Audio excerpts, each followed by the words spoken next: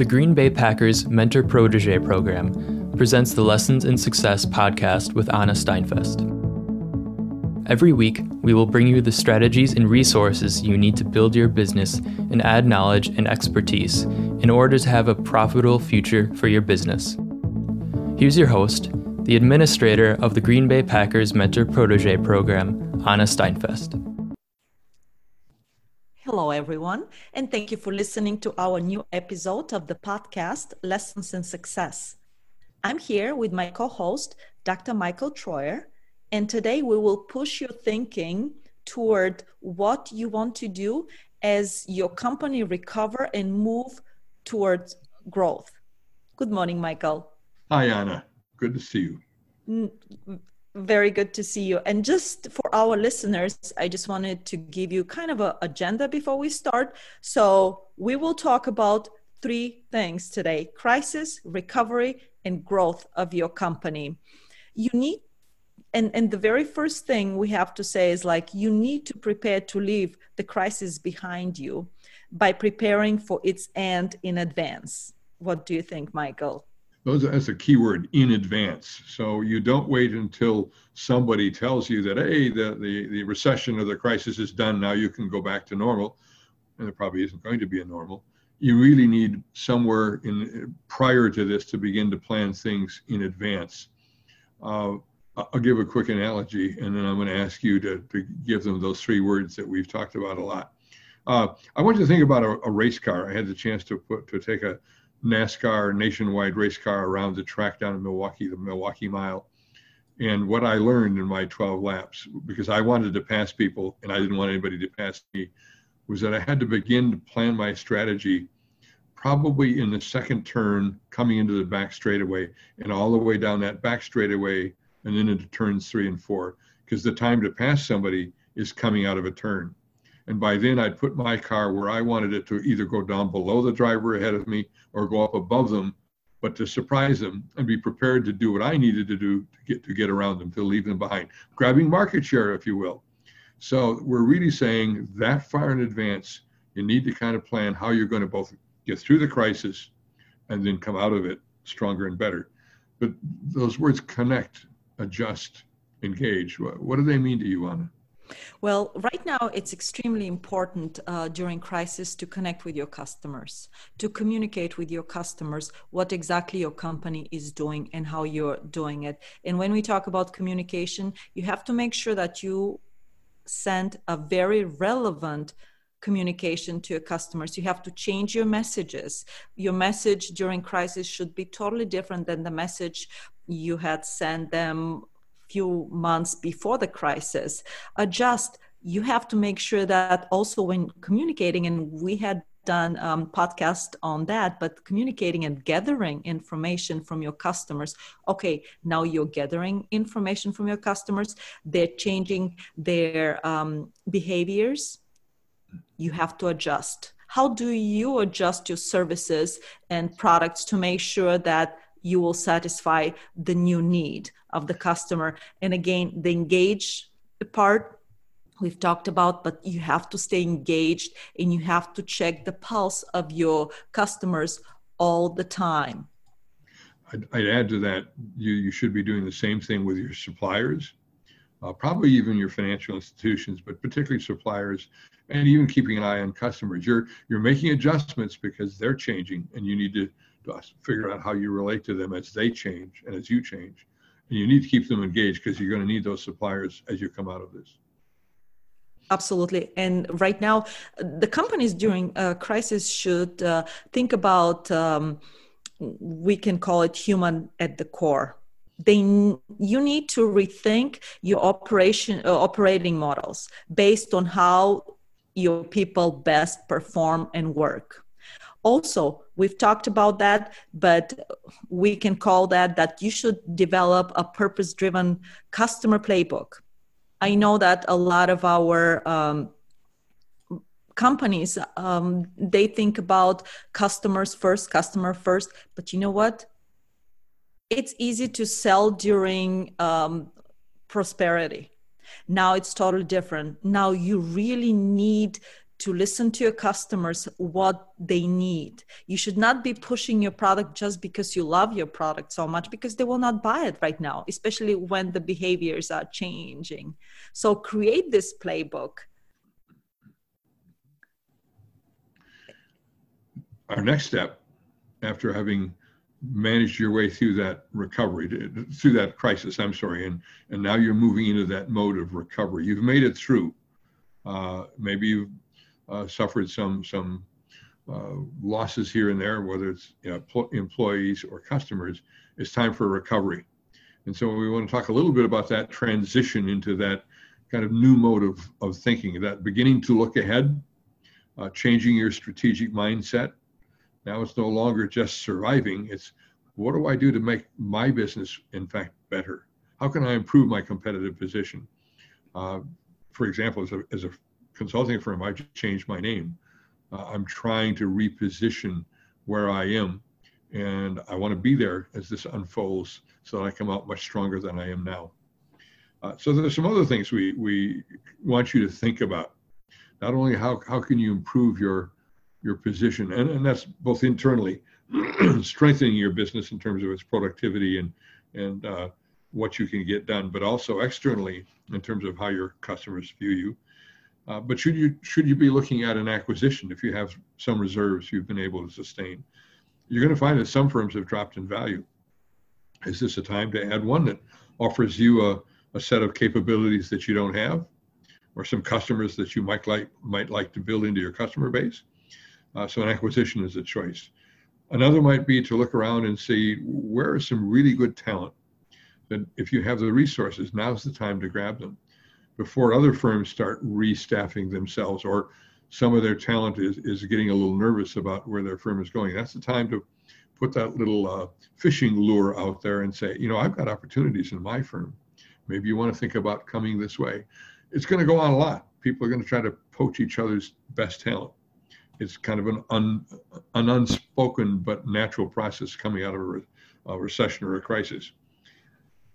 I want you to think about how to make an early move to jump past your competition. I'm back to that racetrack example. How do I pass that car ahead of me? What are the things I have to do? Well, what are the things you have to do as a company to pass one or two of your competitors? Because this is probably the best opportunity you're going to have coming out of a crisis, a recession, to make that jump. But it has to be thought about way back at the beginning of the back straight, if you will, maintaining my analogy. What are some things you can do to differentiate and improve your business? How do you reposition yourself? Maybe you can find, I talked in our previous podcast or webinar about a blue ocean strategy. Out there is the red ocean. It's full of the customers that we're all trying to serve. Those customers have pulled back a little bit. They haven't been spending as much money. As you look ahead, can you see some blue ocean, some spots where there are customers who haven't been served or aren't being served now, who are hungry for what you could provide them? Make sure you then plan to move to that spot quicker than anybody else. Fill that blue ocean of unserved customers before somebody else thinks to do so. And then think about locking in all those relationships. You got some key suppliers. Before the crisis or recession ends, go to those suppliers and rebuild that relationship and lock those folks into being there for you as you grow, because you're going to need them. And they want to grow with you. So you can build a partnership or a relationship there. And then last, and I'm going to toss it to you, Anna, what about customers? What about those customer relationships? Well, Michael, you just said it that, like during the recovery stage, first of all, we'll be working in the new norm, like a lot of people are saying out there, because the market will totally change. During recovery, we listen to our customers in order to find out how to tune the business and figure out how to package what we're offering to our customers in the most effective way. So you have to make sure that you start putting together some very interesting and unique offers. You have to make sure that you target and relaunch some of your marketing efforts also, because I know that a lot of people right now during crisis, they kind of froze. They did not do any marketing, which is wrong. But again, we understand that the first thing on your budget, it's the marketing, paying to marketing companies.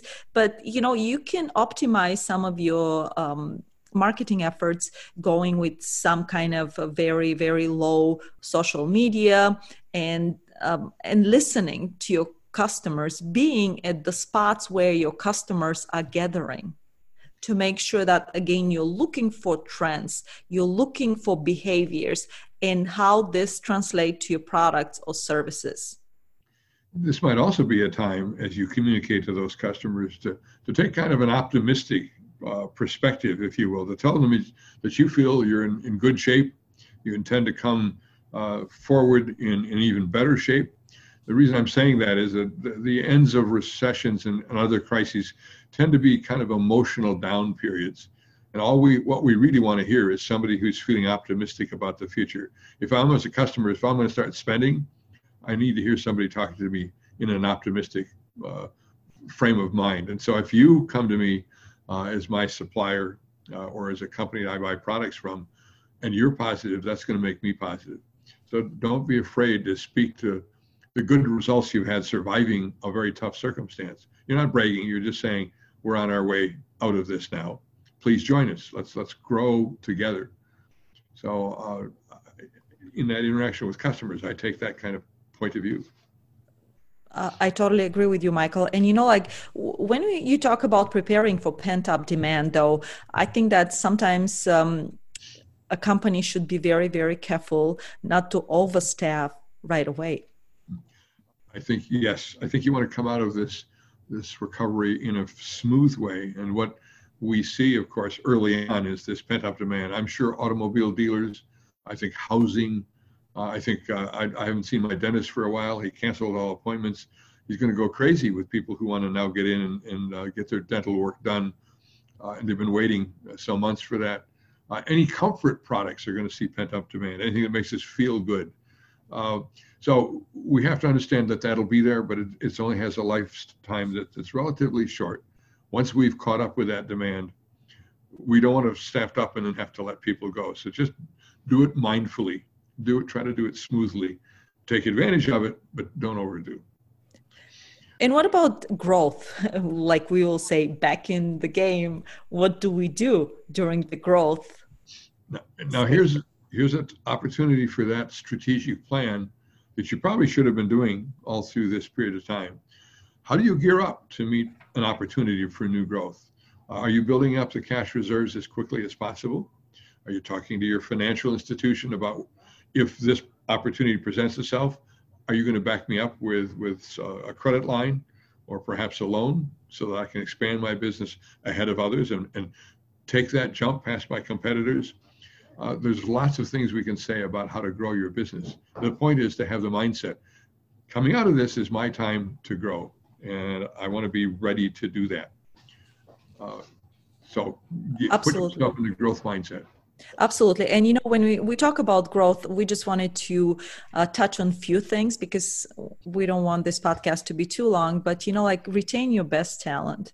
Like Michael said, when you talk about the strategic planning, you have to make sure that you really have the best talent in your company. And right now you have to reassess. You have to make sure that you review some of your job descriptions and make sure that you attract the right person for this position to be in line with, again, your culture, with your mission. Always go back to that because it's very important to maintain the culture within the company. And any other suggestions for growth, Michael, one or two before we have some final follow-up? Actually, this is maybe just a step back for a moment, but I want to encourage everybody at that same moment that you're thinking about growth to do something else that would be good for you. Let's build your next crisis action plan. Do your after action review. What did we do well? Where did we misstep? How do we avoid that the next time? We know there'll be another time when we're facing a recession or a crisis. What cash reserves do we want to build up and have in hand to get through the next one? We want to do some what-if thinking. Royal Dutch Shell many years ago was having a strategic planning session, and one individual said, what if the barrel of oil goes up to $50 a barrel? What are we going to do?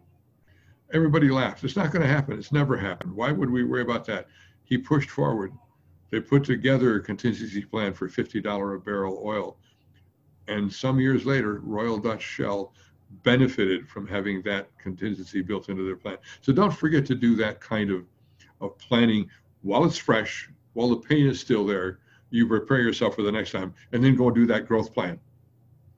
That's awesome. I mean, and like you said, and I'll repeat what you said, that build strategic contingency planning into your culture for the future. It's extremely important for our listeners.